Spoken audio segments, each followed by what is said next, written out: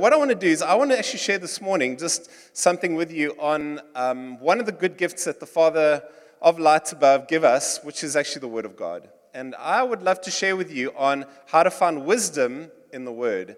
Because ultimately, we worship as Christians, we follow the Lord Jesus, and He's given us the gift of the Word of God that are boundary lines for our lives. They provide the foundations for how we to live and how we to live in this life. And I would like to start by looking at a scripture in 2 Timothy 3. I just want to get up my notes. The challenge with us, and I think sometimes, and I know for me in the past, I've had to work this through for my own life. Let me just quickly get my notes. And is that I've had to often realize that definitely growing up, my attitude towards the Bible had been one of a bit of a mystical attitude towards the Bible, a bit of a superstitious attitude. And I find people today often do have a bit of when we treat in our relationship, we have a relationship with the living God through Jesus.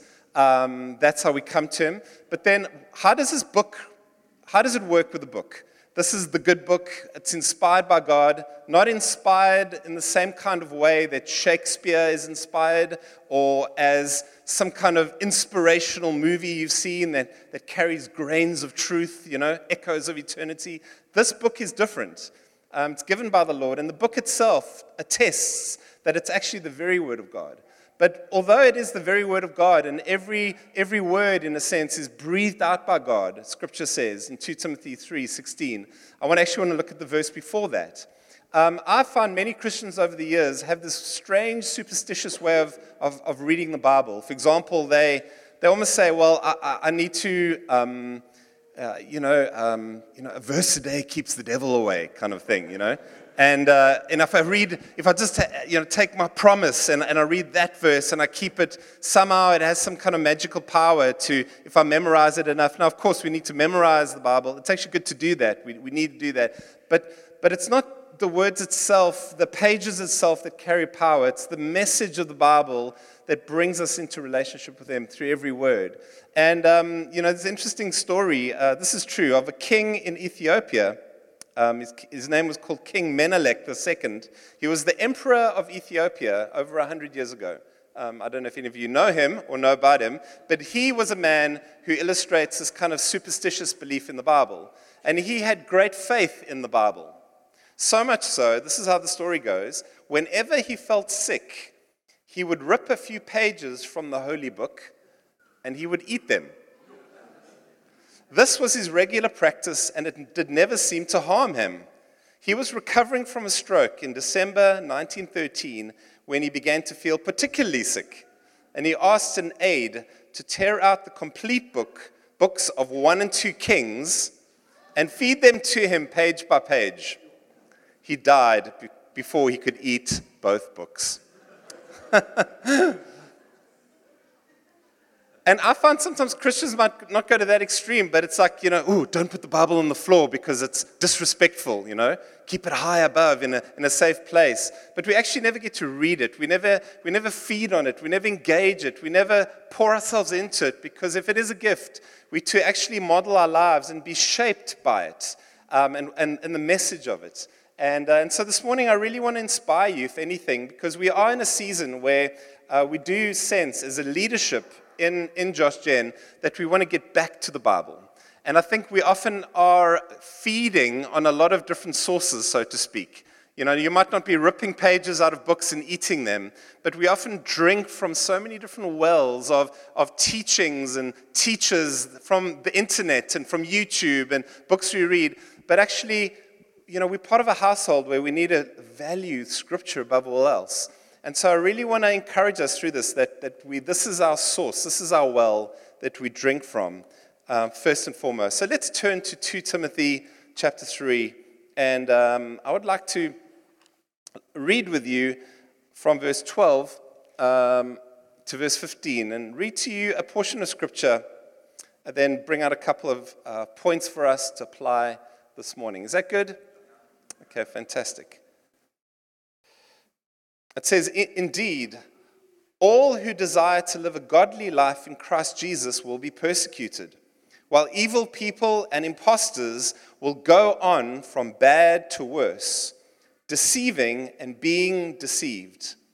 But as for you, continue in what you have learned and have firmly believed, knowing from whom you learnt it. Interesting, just to stop there. He's saying to Timothy, that actually continue in growing in your knowledge of Scripture. He's actually referring to the Old Testament because the New Testament was still being formed. And he's saying to them, but continue in what you've learned, but knowing from whom you've learned it. And it's interesting that, although we have the Bible and we can read the Bible, but actually we learn it from the community of faith. We get discipled not just by the Bible alone, but by those from whom we've learned it. And don't you find that God, when He gives us the gift of His Word, as you start following Jesus, we start following Jesus through members and saints and brothers and sisters and leaders in the house. And we actually trust the teaching because we know where it comes from. And I think sometimes we're so easy to drink from different teachers and teachings, but we don't know them. But we do know those who have walked in the house, who have a track record of faithfulness and character that we can draw from. That's what he's saying here. And if we carry on, he says, knowing from whom you've firmly believed, knowing from whom you've learnt it, and how from childhood you have been acquainted with the sacred writings, which are able to make you wise for salvation through faith in Christ Jesus. And so I want to make the point here from verse 15. It says that these sacred writings, the Bible, it says, is able. But He's able to do what? It says He's able to make you wise. I want to stop there quickly. Able to make you wise. And the one thing we must see that when we come to Scripture, as we receive and read the Bible, and as we drink from it, so to speak, and read it and learn to allow it to wash us as we read it, it says one of the benefits of the word, it makes us wise unto salvation or for salvation. And I want to look at the first part, make us wise. And what is wisdom? How do you define what wisdom is? Wisdom basically, definitely from godly wisdom, is the ability to make good choices so that you can live a godly life, a flourishing life. And the Bible is full of, in fact, there's actually a genre in the Bible that are called the books of wisdom, which is Proverbs and Job and Ecclesiastes. Those three books are known as the wisdom books. And in fact, the Old Testament, the Jews had a high regard for those books because they understood that while all of Scripture helps you to be wise, to actually make good choices, there are certain books that delve a little bit deeper into what it means to be a person of wisdom. Now, I don't know about you, I really desire to be wise. I don't want to be making stupid decisions. I want to be making good decisions, and we make decisions every day that affect our lives and actually can affect our eternity. And it's interesting, it's a wisdom for salvation. There's a lot of teachers today, it's quite popular, even in the church, that teach you about how you can live your best life now. How you can have 7 steps to this and to that. But it's really focused on how to have better status, or how to have better position in life, or how to become more wealthy. But that's actually not what Scripture is concerned about. It's a wisdom for salvation. In other words, that God's heart is to shape us for eternity. That the decisions we make today actually affect our eternity, affect what happens not just in this life, but in the life to come. And I think sometimes we can be so short-sighted to build ourselves like a life where we want to be successful that actually we end up losing our very soul by doing that. And so he's interested in a kind of wisdom here. But these kind of wisdom books, it's interesting. I mean, I'd encourage you, I don't know how often you read Book of Proverbs and Ecclesiastes, but Proverbs, for example, is a kind of wisdom book that is a practical wisdom. It's like an everyday common sense wisdom. I know there's 31 chapters in the book of Proverbs, and someone once said if you read a chapter a day, to grow in wisdom, it's a good thing to do. And the book of Proverbs is just wise when it comes to things that today might seem shocking to us. For example, it speaks of how you discipline your children.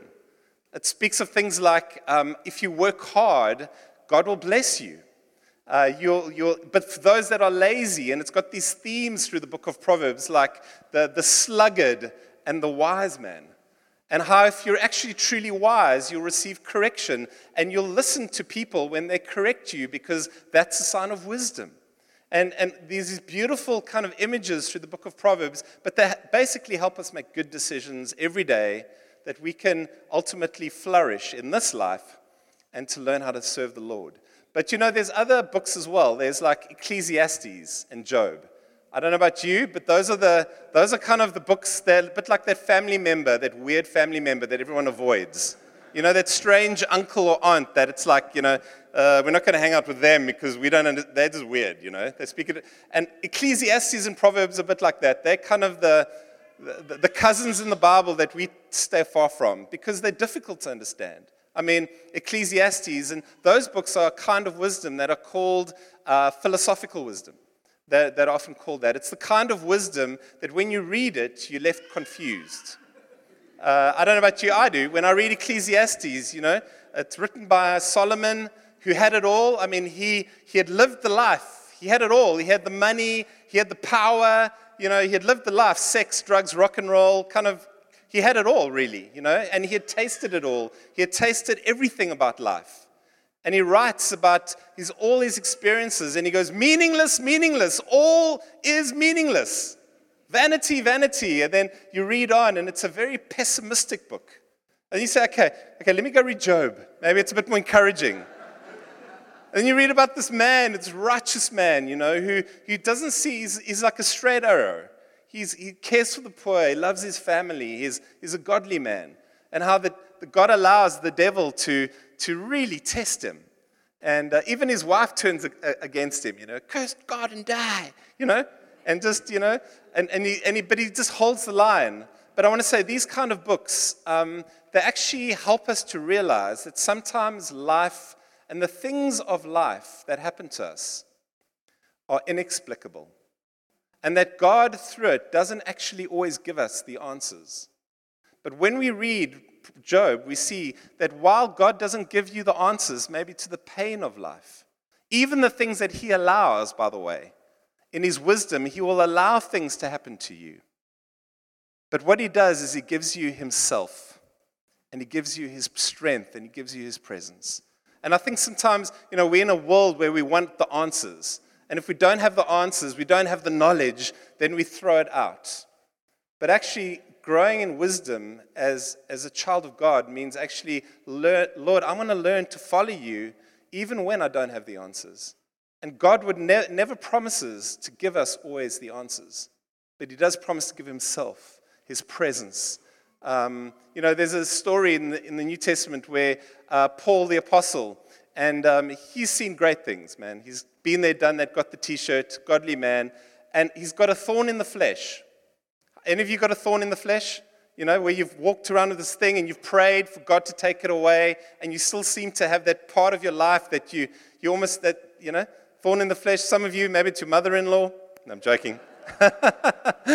Or it's a job, or it's someone at work, or it's even something that you feel is buffeting against you in your faith. And you've prayed, and it actually says of Paul that he says he prayed 3 times that the Lord would take it away. And the Lord answered him. The Lord said basically, I'm not going to take it away because my grace is sufficient for you. Actually, I need you to, because I'm working through the pain, I'm working through the suffering to actually make you more like me. Because through your weakness, my strength is found. My strength is made perfect. And sometimes, my friends, the ways of God are inexplicable. Interesting, 3 times Jesus in the garden prayed, Father, take this cup from me, before he was crucified. 3 times he prayed, Father, take this cup from me, but not my will, but yours be done. And the Lord says, no, you need to go through. You need to drink the cup. And he drinks the cup of the wrath of God for our salvation. And sometimes in the ways of God are not our ways. And coming as we read the word, and the word actually helps us to grow in wisdom as you read it, because it's not a nice little neat answer book.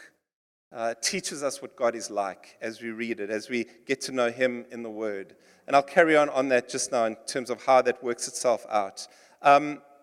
I want to say this, that, and let me carry on here.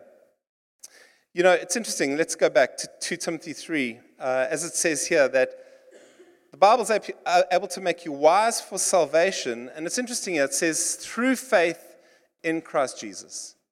So, in a sense, to find the kind of wisdom and to grow actually to be a follower of Jesus in the world, part of his family, to grow in wisdom, how do we do it? It says actually the key to this is through faith in Jesus. In other words, that the key to understanding the Bible and unlocking the wisdom of God and the life of the Lord comes through a relationship with Jesus. Not through how clever you are. Not through if you are more educated or you've had a degree, that you kind of have an inside lane to understanding the Bible. No, that's not what he says. It says that wisdom for salvation comes through faith in Jesus. It's interesting. So there's a key, in a sense, that can unlock the ways of God, which is your relationship with Christ, your faith and your trust in him. You know, and what's quite interesting today is we place a very high premium in our culture on knowledge. We place a high premium on, and something that's not bad. It's not a bad thing, you know. Someone once said, what's the difference in knowledge and wisdom? Knowledge is knowing that a tomato is a fruit. Wisdom is knowing not to put it in the fruit salad. You must have heard that one, Jeff. I'm sure you've used it many times as well. And you know, there's a group of people in the Bible that actually had great knowledge. In fact, they knew their Bible so well. John chapter 5, and I'd like us to look at this because while, I want to inspire you this morning to read your Bibles, but we see that the end is not Bible knowledge. The end for us as Christians, as a people of one book, the book, is not just to know the book. There's a different end, there's a different goal, and it's not knowledge for the sake of knowledge. We want knowledge, but not for the sake of it. And it's interesting, there were people in the Bible who knew the Bible so well. In fact, they were called scribes and scholars. They were the Pharisees, and you know these groups of people, these Jews in the New Testament that studied the Bible. They devoted their life to reading it and wanting to know it and to truly get it into their soul. And these men, by the way, you know, we often give the Pharisees a bad name because we think, oh, those were religious people. You know, they were just, but actually they loved the Bible. They loved the scriptures. They loved the word of God. They were devoted to it. And you gotta respect these people because of their absolute devotion for the things of God. They were devoted. But Jesus speaks to them in John 5:37, and it's quite interesting, this conversation that he has with them. He says in verse 37, he says, "And the Father who sent me has himself borne witness about me. His voice you have never heard, and his form you have never seen." Now he's speaking to people that were these were good people of the day. They were, these were church-going people, good people. And he says, "You don't know me. You don't know me. You've studied my," and he carries on. He says, "And you do not have his word abiding in you." Yeah. What a condemnation. Now, but I would object there. If I was a Pharisee, I'd go, whoa. I don't have the scriptures abiding me. What? I mean, I have them on my forehead. I have them on my wrist. I have them on the doorpost in my home. I've memorized scripture, and they would memorize reams and reams of scripture. They knew the scriptures. And Jesus says, no, but you don't have his word abiding in you. Why? And here we see why. For you do not believe the one whom he has sent. Can you see how that links up with 2 Timothy 3? You do not believe him. In other words, you haven't come with faith in Jesus. And because you don't believe in me, Jesus says, the word has no impact on your life. It cannot transform you because you reject the author of the word. You've rejected the one whom the word is all about. And he carries on. You search the scriptures. It's interesting, like they don't just read the scriptures, they search the scriptures. Do any of us, it's quite an indictment on us in many ways, because we read the Bible. We'd kind of, okay, I'm going to read this in my quiet time today. We read a passage. They didn't just read it, they searched it. And by the way, I want to say, one of the things that we have to be careful of is, as those that love the truth, we sometimes think that revelation drops out of heaven, drops out from the sky. When we want to read our Bibles, and it's like, okay, Lord, I'm reading your word, and all of it is true, but you want God to speak to you. You want there to be unlocked and to see aspects that are just fresh. You know what I mean? But it doesn't come as it just drops out of heaven. In fact, Proverbs 2 says, if you want wisdom and you're crying out for insight to knowledge, he says, search for it as for hidden treasure. In other words, dig for it. And I find definitely in my own walk with the Lord over the years, I've served the Lord, I've walked with him for many years, but I found for myself that when I get the most out of Scripture, I actually have to dig. I can't just wait and hope for revelation. I actually have to literally dig. I've got to dig into the ground. And as I dig, so to speak, as I study the Word, as I read it, as I ask the hard questions, as I read it in context, as I try and even engage with those difficult scriptures that we avoid, and those difficult books that we avoid, and I come with the right posture to know the author, I find that then God begins to give me the gold, so to speak, because I've been digging. And let's be honest, I think sometimes, I know I have been lazy in the past, but the Bible says we have to be workers, rightly handling the word of truth. And I think in our church, we have to be careful in Josh Gen that we don't piggyback off the convictions of our leaders, where we just say, okay, well, you said it, I believe it. Now, that's true. We obviously have to follow, but at the same time, God would want you to have a conviction, that you develop faith, in a sense, and we work with your faith. We enable you, and we show you the scriptures, and then you go home and you study it, and you wrestle through and you work it through. We're people of the word. And so it says, you search the scriptures because you think that in them you have eternal life. And it is they that bear witness about me. Yet you refuse to come to me that you may have life. And so what's the indictment against them? They were searching, they were digging, but they missed the fact that it is about the author and loving the author and obeying the author and getting to know Christ. And again, what makes a Christian? A Christian is not someone who reads their Bible, goes to church every Sunday, is a good person, and I was bad, and here I am bad, and I'm bad, and now I'm trying hard, I'm a good person. Bad, a little bit better, good, really good. Now I'm a Christian. That is not a Christian. What is a Christian? Christian is someone, Ephesians 2, dead. Ephesians 2, you're dead. You're dead. As much as you do, as much Bible study as you want, as much going to church as you want, as much helping old ladies as you want, okay? That does not make you alive. Alive doesn't come from pulling ourselves up by our bootstraps. What does alive come from? By being made born again. As we put our faith in Jesus, then His Word comes alive to us. And I find so many people, they're trying so hard, but they're not alive. We even had a student recently. She has been very well churched. In one of the churches that we work with.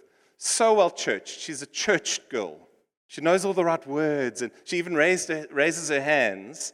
But she loves sin. She loves her sin. And she hasn't been able to break free from her sin. And you know what the real issue is? She's never been born again. She had never fully put her faith and her trust in Jesus as her Lord and Savior. And she knew that. She was kind of masquerading, playing the church girl. And she actually, about a week and a half ago, she gave her life to Christ. And suddenly, it's like she was dead. Now she's alive. She's alive. And when you're alive, suddenly she said, for the first time in my life, it's like, now I understand. I'm reading the Bible, and it's like the blinkers have come off. And it's like, I want to know Him. And she said for the first time, I want to be baptized. She had been baptized when she was 8 or 9, but it was a cool thing to do, and that was the church thing to do. But she's like, I want to be baptized because I understand that I've died with Christ and I've been resurrected with Him. What has she done? She's met the author. She's met the one, and now the Word has come alive to her. She's, through faith in Jesus, she's growing in wisdom and making choices and orientating her life around the kingdom of God. And that's what we are, right? We're a community of living stones. Not like, come on, let's drag you on, No, we're pushing ahead because as we follow in him. And so I love this in what Jesus says. And my friends, I want to say that I would encourage you to go and read the word. But read it so that you can, through a relationship with Jesus, and this is the way that I do it, is that when I come to Scripture, I pray. I do a simple thing like I pray. I say, Lord, would you come this morning and even as I relate to you, as I pray to you, I want to get to know you in your word. And I read the Bible so that I can actually get to know the character of God and I can get to obey him. Not just to puff myself up with how knowledgeable I am. Did you know about the Nephilim and who they really are? Ooh, do you know about the mystery in Revelation? And the pharmakeia and what that means, Ooh, and the marks of the beast and what that means, Yeah, and the four horses of the apocalypse. Do you know what that really means?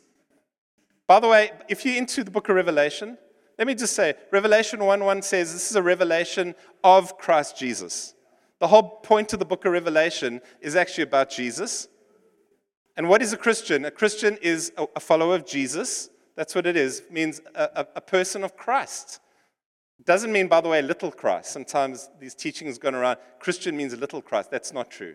It means the Christ people or a person of Christ. You're just a person of Christ. You're following him. That's him. I follow him. And sure, I've got his word, but I don't idolize his word.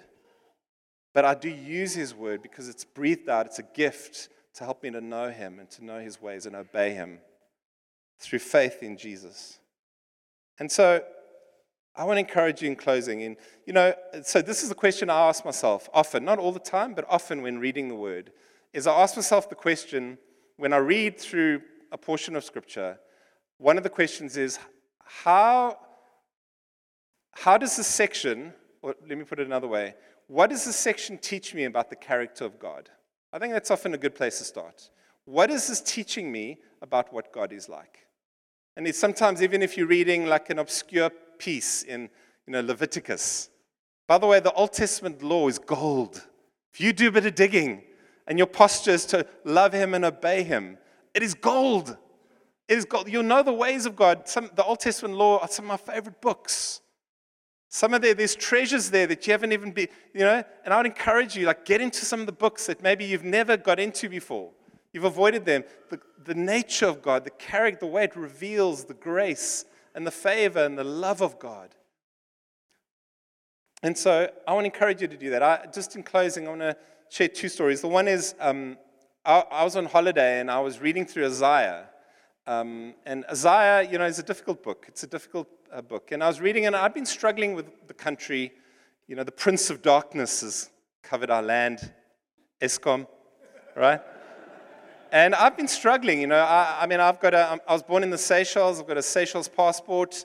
I was even wondering, Lord, do you want to send us back to the Seychelles, where I'm from? I was born there. My kids have Seychelles passports. I want to spiritualize my unbelief now, and send us back, to. And meanwhile, I'm fearful. I've been fearful of the future and anxious of, as the country's shaking and just the corruption in government and all those things. And I was struggling. And in my quiet time, I was reading Isaiah chapter 6. And in Isaiah 6, there's a section where the prophet Isaiah sees God. He has a vision of God, of Yahweh. And it says, and I saw the Lord, in the year that King Uzziah died, it says, I saw the Lord seated upon the throne. And as I read that and just asked God, I want to get to know you, help me. The Lord just said, Mike, again, through that scripture, Mike, who is on the throne? Do you believe that it's ultimately who is on the throne, who is ruling and reigning? And I realized as a Christian, it's like, Lord, actually, Father, I've been walking in fear and unbelief. And I realized I need a vision of God. We need a vision of God. We live in a society that has very big views about how great man is, how great people are. Oh, your potential and how much you can do. We have very little thoughts about God. Our thoughts of God are small. Our views of ourselves are great. And when we come to Scripture, we see the greatness of God. We have a vision of God. And the thing that will sustain us as followers of Jesus in healthy church is a vision of God. That's it. And so as I was reading, I had to repent. I was like, Lord, I'm sorry that I've had a small view of God. I've forgotten actually that you rule over these things and that you're using the darkness and even the evil in our land to work out your purposes. And I want to say that the safest place to be is where? Is in the will of God. If he tells you to, unless he clearly says, move, and I would never make that decision by myself. I bounce those big life decisions off those I trust in the church. My brothers, I draw them close, my elders, my leaders, and then we make that decision. But if the Lord hasn't said go, I'm not going to go. The safest place is in the will of God and under the throne, so to speak. And so, it's just we need a vision of God. So, in closing, the Bible promises that it is able to make you wise for salvation through faith in Jesus Christ. Do you want to grow in wisdom today? Do you want to flourish in this life and in the life to come? Well, we get into His Word. We get to know the God of the Word, and we get to know His Word, the Word of God. And I want to end with a story of just the power of the Word, and just that, it carries on. Actually, we're not going to get there, but in the next verse, it actually says that all Scripture is breathed out by God. It comes from the mouth of God, through the minds of the authors. The Word has inherent power as we read it, as we posture ourselves well. And there's a story in 1787 of this guy called Captain Bligh. He was the captain of the Bounty. Some of you they made it into a movie years ago called The Mutiny on the Bounty. Some of you have heard of that. Pitcairn Island. And he took the ship, the Bounty, on a voyage around the world. Some of you have heard the story. I don't think I've shared it here, have I? In Wynberg. Okay, I've shared it in a few places. And he took a voyage around the world to collect breadfruit trees. When Captain Bligh reached Tahiti in the central southern Pacific, he found a veritable paradise. Soon, every sailor had a girlfriend. There was quite a deal of grumbling when Bligh announced that after a few months in this heaven on earth, they were leaving. Not many days out of Tahiti, Bligh woke up to find himself looking down the barrel of a gun. Bligh and 18 officers were put in a small boat without maps. Fletcher Christian and 8 mutineers took the ship back to Tahiti and the pretty ladies. There they convinced not 8, but 12 girls to go with them. They set off again for fear of being caught, and they had no plans but came across Pitcairn Island.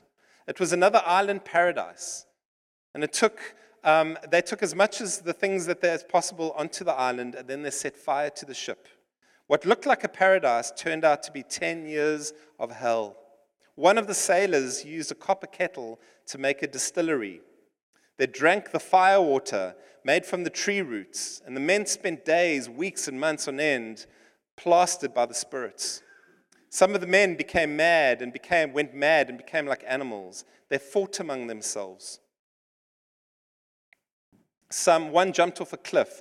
After several years, there were only 2 men left, Edward Young and Alexander Smith. Young was old, ill, and asthmatic, and one night the women seized the guns and barricaded themselves and their 18 children, off from the men. The men had become so unruly, so without boundaries, that they feared for their lives, barricaded them off. Neither the women nor the children would go near the 2 men. But then one day, Young went to the ship's chest, and at the bottom, among the papers, found a book. And it was an old, leather-bound, mildewed and worm-eaten Bible. He had not read for years, and Smith could not read at all. So Young taught him. And the 2 men, frightened, disillusioned, and utter wrecks, together began to read the Bible. They started at Genesis, and they saw from the Old Testament that God was holy and that they were sinful. They did their best to pray. The little children were the first to come back to the men, and they noticed a change in the men. Then the children brought the women, and they sat and listened to them read. During this time, Young died, and then Smith came to the New Testament.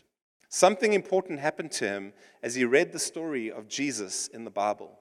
He said this, "I'd been working like a mole for years," he said, "and suddenly it was as if the doors flew wide open, and I saw the light, and I met God in Jesus Christ, and the burden of my sin rolled away, and I found new life in Christ. 18 years after the mutiny on the Bounty, a ship from Boston came across the island of Pitcairn, and the captain went ashore. There, he found a community. But the community he found were people who were godly. They had a love and peace about them he had never seen before. And when the captain got back to the States, United States, he reported that in all his travels, he had never seen or met a people who were so good, gracious, and loving. Why? They'd been changed by the message of the Bible. I tell you, my friends, we're a people of the book. It's our standard. It's our boundary. It's a way it shapes our thinking. And ultimately, it transforms our behavior into the image of Jesus. Do you just merely want to be an informed Christian, or you want to be transformed through his people, by the Spirit, through the Word? This is the privilege we have. And I want to pray for us this morning that God would again just freshen in us a deeper love for his Word.